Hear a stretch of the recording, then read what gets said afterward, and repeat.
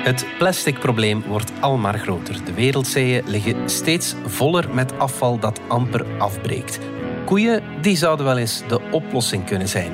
En Telenet en Proximus krijgen er een concurrent bij. Want sinds kort kan je internet van Elon Musk krijgen in ons land.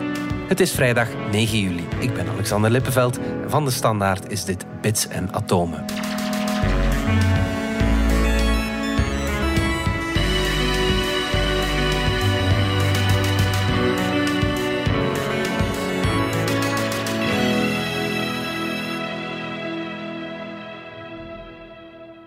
Pieter van Doorn en deze week niet Dominique Dekmijn, maar Karsten Lemmens. Karsten, de satellieten van Elon Musk, de Starlink-satellieten, die vlogen hier vorig jaar en masse voorbij. Dat was heel leuk om te zien, maar nu brengen ze ook iets op. Ja, je hebt ze misschien ook gezien vorig jaar hoog in de lucht.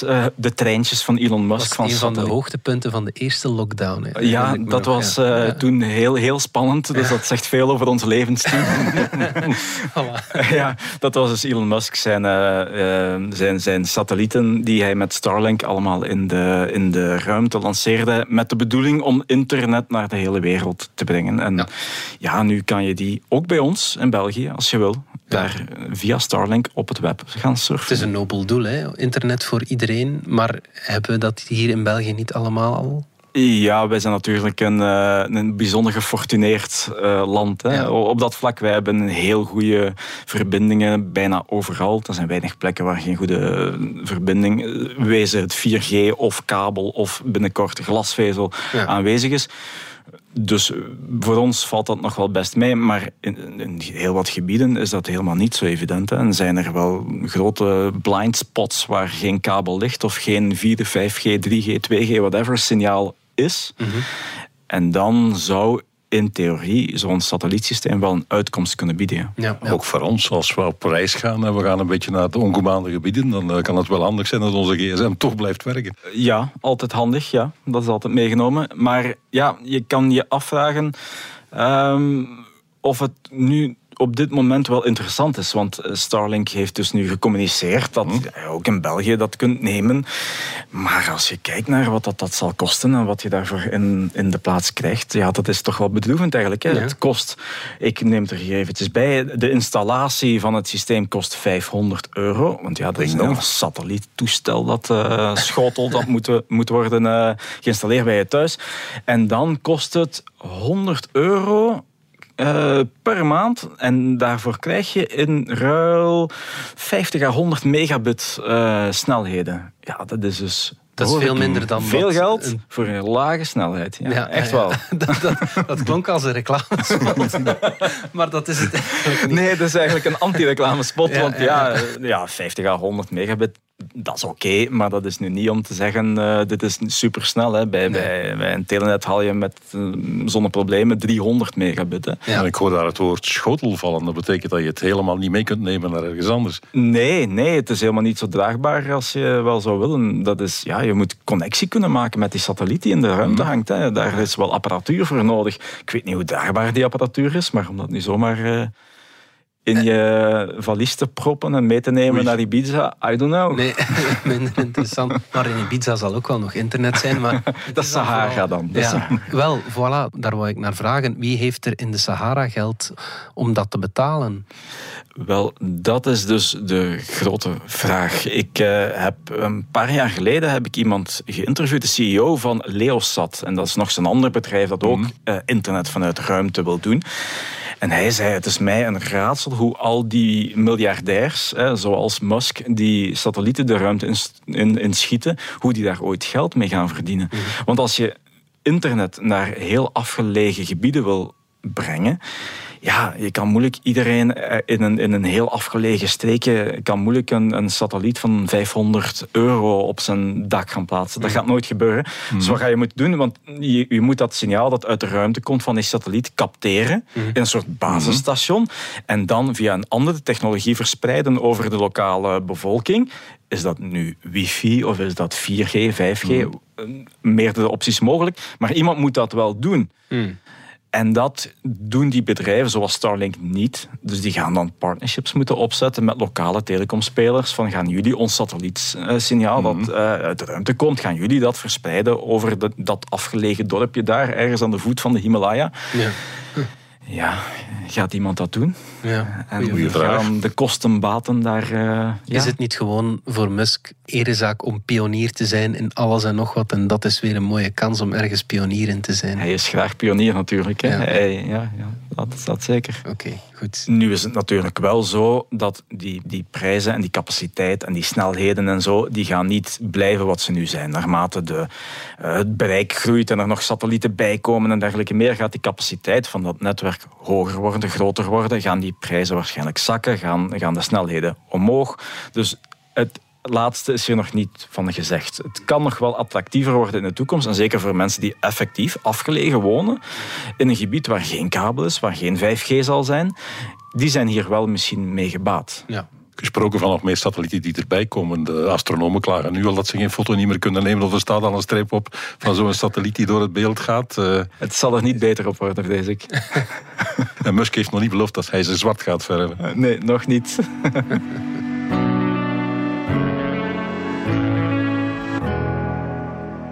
Pieter, een ander probleem in de wereld buiten te traag of te weinig internet, dat is plastic. Yes. Wat blijkt, koeien vormen de oplossing. Ja, we hebben bij deze de oplossing voor het plasticprobleem in de wereld. Voer het aan de koeien. Ja, oké, vertel. Grapje natuurlijk. Ja. Ik zal er maar meteen bij zeggen. Ja. Nu, wat wel zo is, we zitten inderdaad met een serieus probleem met plastics. Per jaar moet je rekenen dat er ergens tussen de 10 en de 20 miljoen ton plastic alleen al in de zee terechtkomt. Elk jaar opnieuw. Ja, dat is gigantisch. En dat verkruimelt en dat breekt een beetje af, maar toch, we zitten daar blijft met een vieze soep ondertussen. Ja. Dus we moeten daar iets aan doen. Nu, je kunt proberen van die dingen te recycleren.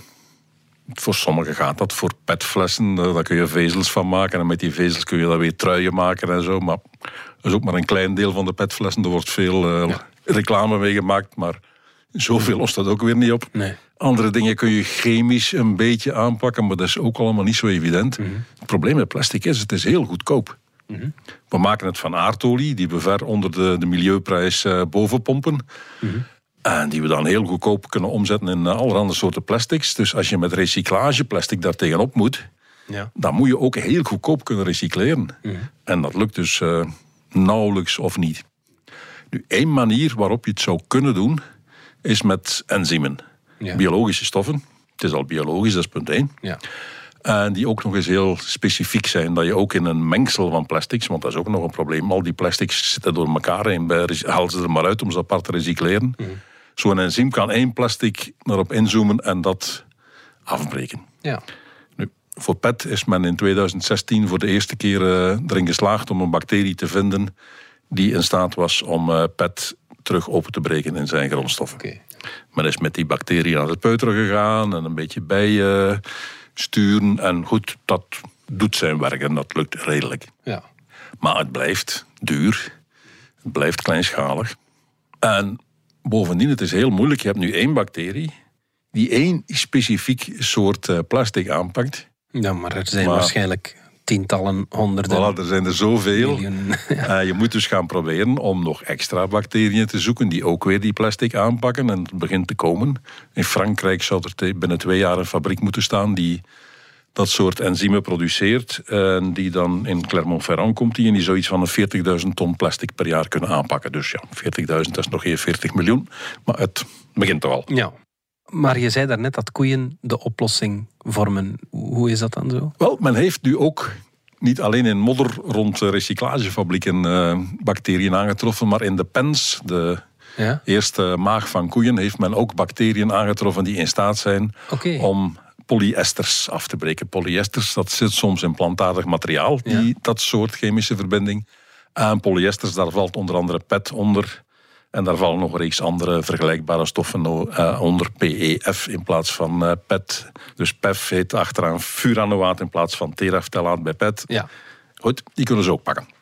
Nu, je gaat natuurlijk geen plastic gaan voeren aan koeien, dat zal nooit lukken, die meesten gaan daar dood aan. Ja, dat dacht ik maar je kunt wel het maagsap van die koeien bij slachthuizen gewoon gaan recycleren. Die weten niet wat ze er moeten mee doen. Ja, nee, dat is... En dat maaksap gebruiken om daarmee plastic te gaan afbreken. Klinkt als een vuil jobje, dat wel. Maar bon. En bovendien, op dit moment is het alleen nog maar gedaan in glaswerk. Ja. Dus in het laboratorium, in reageerbuisjes. Als je daar fijn verkorreld of fijn versneden pet in doet en je giet er een beetje maaksap bij. Als je na zanderdaags terugkomt, is er al een goed stuk van die pet afgebroken. En een dag later nog meer. Ja. En dat maagsap moet echt uit die koeienmagen komen? Of kunnen we dat ook namaken? Kunnen we dat op chemische manieren? Dat is de grote vraag, daar zijn we nog lang niet aan toe. Want in die koeienmagen, daar zit een mengsel van honderden soorten bacteriën die elk hun klein deeltje van de job doen. En wat de jongens nu al gezien hebben, is als we maaksap van koeien nemen, zijn we veel efficiënter dan onze collega's die met één specifieke bacterie proberen werken. Dus waarschijnlijk zit er in dat maaksap een clubje van bacteriën die elk zijn deeltje doen en samen sterker staan dan alleen. Maar je moet dat clubje isoleren. Welke zijn dat van die honderden? Je moet dan kijken, waar zit hun samenwerking? Hoe werken ze samen? Dus er is nog voor jaren laboratoriumwerk aan je dat gaat uitvogelen. Ja.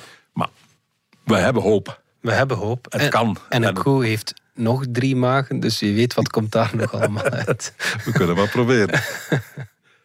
We hebben hoop, maar dit is toch maar een heel klein deeltje van de oplossing, denk ik, Pieter. Met recycleren alleen gaan we er nooit komen. We gaan ook moeten verminderen. Ja. We moeten een beetje zorgvuldiger omspringen met onze plastic en die meer dan 1 keer gebruiken. Ja. En geen plastic oorstokjes gebruiken als het niet nodig is. Als je het ook met papieren oorstokjes kunt doen. Ja. Wat trouwens vanaf nu definitief verboden is. Ja. Die wet op al dat kleinspul was al een tijdje aangekondigd. Vanaf nu is ze in werking. Geen plastic oorstokjes niet meer. Oké, ja. En zo redden we misschien wel de wereldzeeën van plastic. Laten we het hopen.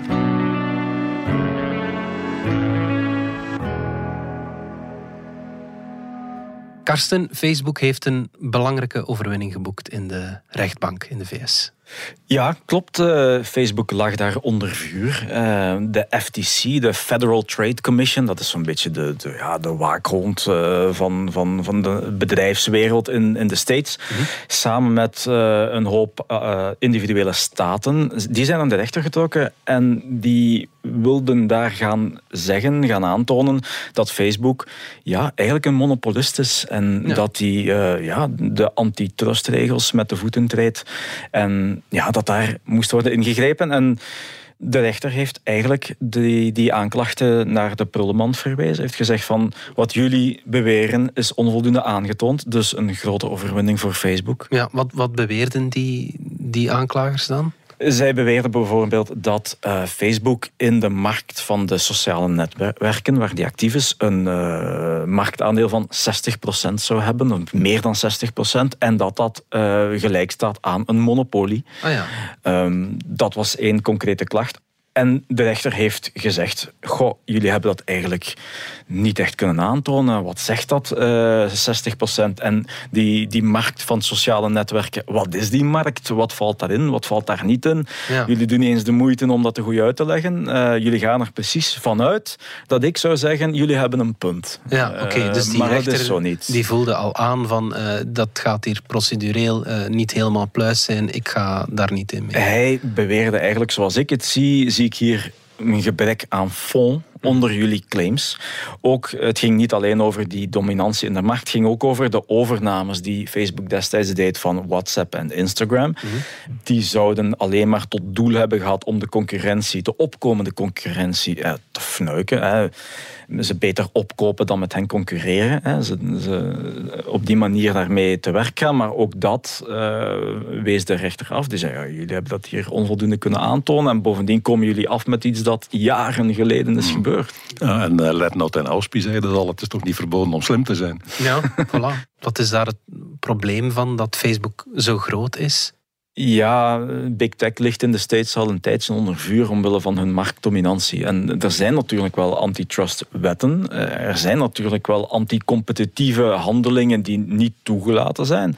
En concurrenten die opkomen, die mogelijk een bedreiging voor jou kunnen worden ooit, dat je die gaat kopen, zodat ze toch maar geen concurrent worden. Mm-hmm. Dat zijn toch problematische handelingen. En de FTC en die staten dachten van, we gaan het hier eventjes snel voor de rechtbank gezegd krijgen. En Facebook gaat incasseren, maar dat was dan natuurlijk buiten Facebook Is dat niet gerekend. Bijzonder naïef om quasi onvoorbereid, dat is misschien wat op flessen getrokken, maar om het zo aan te pakken tegen de gigant Facebook? Wel, toen een aantal maanden geleden bekend raakte dat Facebook vroeg om die aanklachten te seponeren of weg te duwen. Niemand nam dat toen ernstig. Je kon eender welke expert bellen en die zei, dat is maar een manier van Facebook om zand in de machine te strooien. Ze weten ook dat de rechter dat niet gaat doen. Maar dan ga je wel voorbij aan het feit dat Facebook een enorm rijke firma is, die met een vingerknip een blik van de duurste topadvocaten kan opentrekken en heel hard in de verdediging konden gaan. En dat heeft volgens heel wat experts toch wel indruk gemaakt over de agressieve manier waarop de advocaten van Facebook daar voor de rechter hun case hebben bepleit. En die heeft daar duidelijk oren naar gehad. Ja. En heeft dat gevolgen voor ons in Europa bijvoorbeeld? Margaretha Vestager bij ons probeert ook Facebook aan te pakken. Gaat hij nu een stapje achteruit zetten? Ja, inderdaad, de Europese commissaris voor digitale zaken. De rechtstreekse gevolgen natuurlijk niet, omdat wat in Amerika gebeurt staat los van wat hier de Europese autoriteiten doen. Maar het schept wel zo'n beetje, het schudt iedereen wel een beetje wakker. Van deze big tech bedrijven die gaan zich niet zomaar gewonnen geven. En dit is geen gelopen race. En Vestager die wil Facebook ook aanpakken, net zoals andere techbedrijven, maar zij heeft de afgelopen maanden al een aantal tegenslagen moeten incasseren. En zij heeft al verloren tegen Apple. Ze had Apple opgedragen om achterstallige belastingen in Ierland terug te betalen, via een belastingsregime die het zogezegd wel had moeten betalen. Wel, het Europees Hof heeft beslist dat zij daar geen punt had en ze heeft dat verloren. En zo zijn er nog een aantal zaken. Dus ze heeft haar gevechten tegen Big Tech niet allemaal gewonnen, om het zacht uit te drukken. Dus het gaat nog geen eenvoudige kluif zijn. Is het meer dan het gevecht tegen Big Tech? Is het ergens ook het gevecht de EU versus de VS? Want er zijn bepaalde partijen in de VS die als een paal achter die sociale netwerken staan. Hè? Dat is natuurlijk altijd de kritiek die je dan krijgt te horen wanneer Europa iets zegt over Big Tech. Dat altijd Amerikaanse bedrijven zijn, dat het een soort van jaloezie is. Jullie zijn gewoon jaloers op onze fantastische bedrijven en jullie kunnen het zelf niet en daarom proberen jullie zo stokken in de wielen te steken. Maar dat speelt misschien wel een rol, maar los daarvan is het wel een feit dat die bedrijven dat die wel een grote macht hebben en wel kunnen bepalen, heel veel op het internet kunnen bepalen. En daarom dat de Europese Unie werkt ook aan regelgeving daar rond. Om daar striktere regels rond te hebben, rond het idee van gatekeepers. Wie houdt de sleutels van de poorten tot bepaalde markten op het internet in handen? En zijn dat de big tech bedrijven uit Amerika, dan moet dat gereguleerd worden. Dus ze hebben ergens wel een punt. En is hiermee de kous af? Is die zaak nu helemaal... verdwijnt die in de archiefkast? Nee, want de rechter die laat wel een opening voor de FTC. Ze kunnen hun zaak opnieuw stofferen en binnen 30 dagen opnieuw indienen. Dus zij gaan nu... met een sneltreinvaart gaan ze nu moeten hun zaak opnieuw opbouwen. De nieuwe topvrouw van de FTC, die net is aangesteld door president Biden, mevrouw Khan, die gaat daar een hele kluif van hebben. Ja. Maar zij kunnen dus wel opnieuw die zaak voor de rechter brengen. Dus het is zeker nog niet gedaan. Het is eerder uitstel dat ze Facebook nu heeft gekocht. Ja.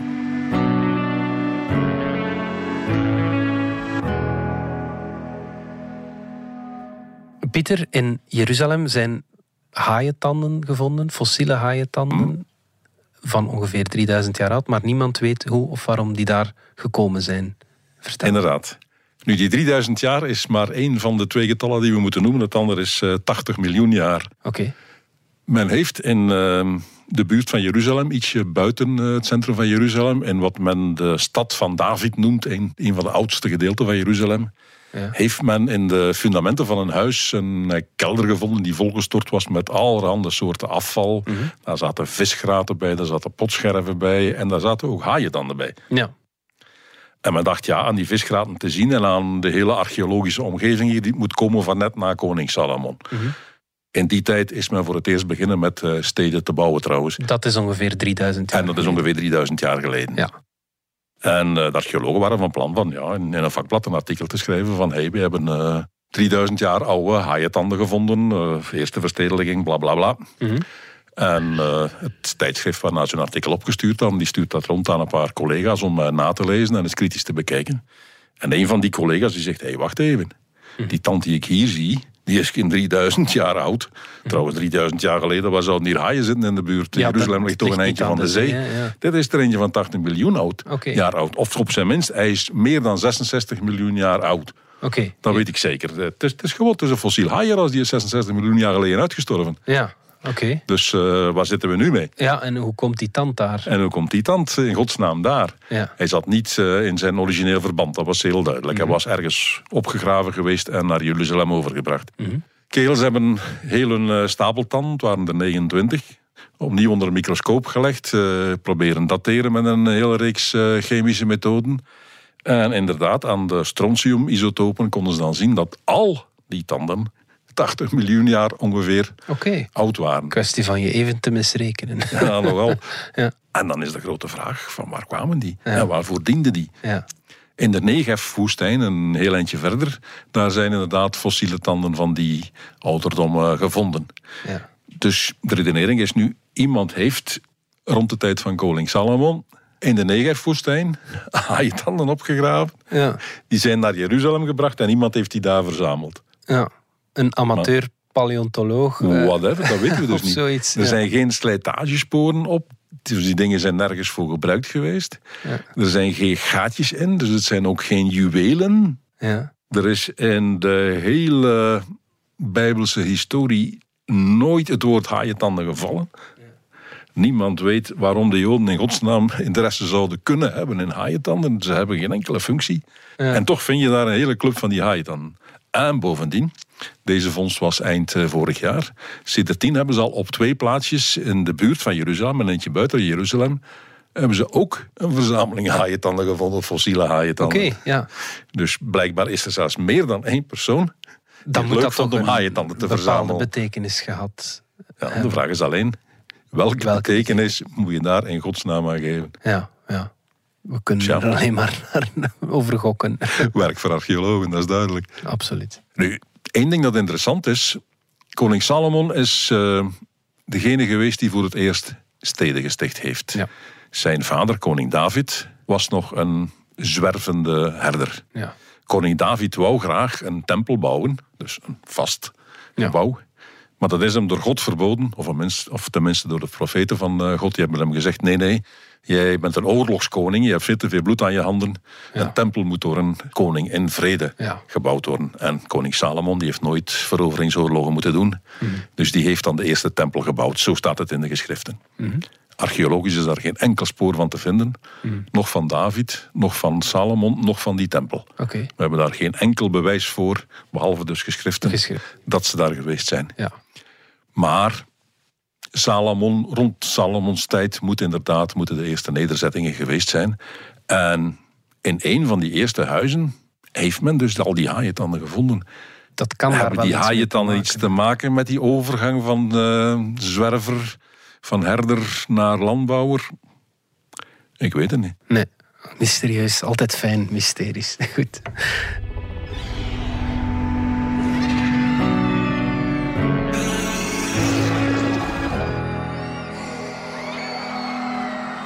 De dino van de week, Pieter, is een nieuw dinosoort. Vertel. Ja. Die was ook bekend om zijn tanden. Ja. Het was een planteneter. Het was een neefje van onze iguanodons, de beroemde iguanodons die in het museum in Brussel staan. Ja. Altijd een bezoekje waard trouwens. Het zijn onze favoriete dino's, hè, Pieter. Absoluut. Ja. En nu heeft men in het oosten van Spanje, in een plaatsje dat Portel heet, ook weer een nieuwe planteneter dino gevonden die heel erg op onze iguanodons lijkt. 6 à 8 meter lang, zware achterpoten, lichtere voorpoten, niet zo klein als de voorpootjes van T-Rex, maar toch kleiner dan de achterpoten. Grotere buik dan T-Rex, net zoals koeien grote buiken hebben. Het was een planteneter. En dus scherpe tandjes.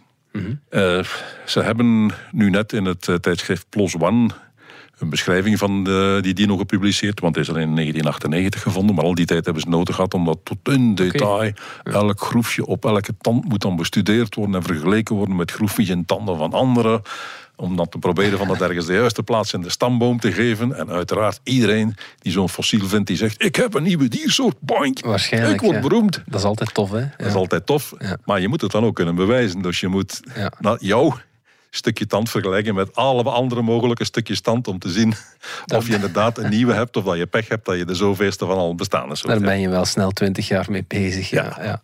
En dus deze heb ik kunnen aantonen. Ja, het is familie van Iguanodon bernissartensis, heet die van ons. Bernissar. Nou, dat herken ik daarin. Dat onze gevonden zijn. Ja. Maar het is er toch maar een neefje van. Dus we gaan hem een compleet nieuwe naam geven. Geen Iguanodon.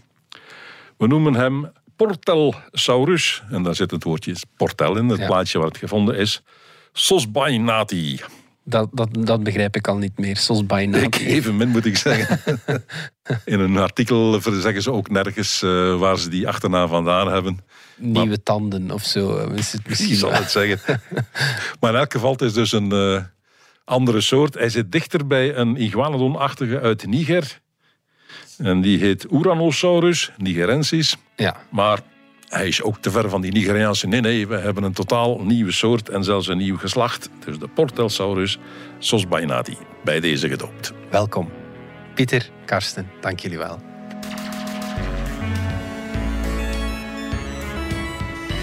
Dit was Bits en Atomen. Bedankt voor het luisteren. Reageren kan via podcast@standaard.be. Alle credits vind je op standaard.be/podcast. Tot volgende week.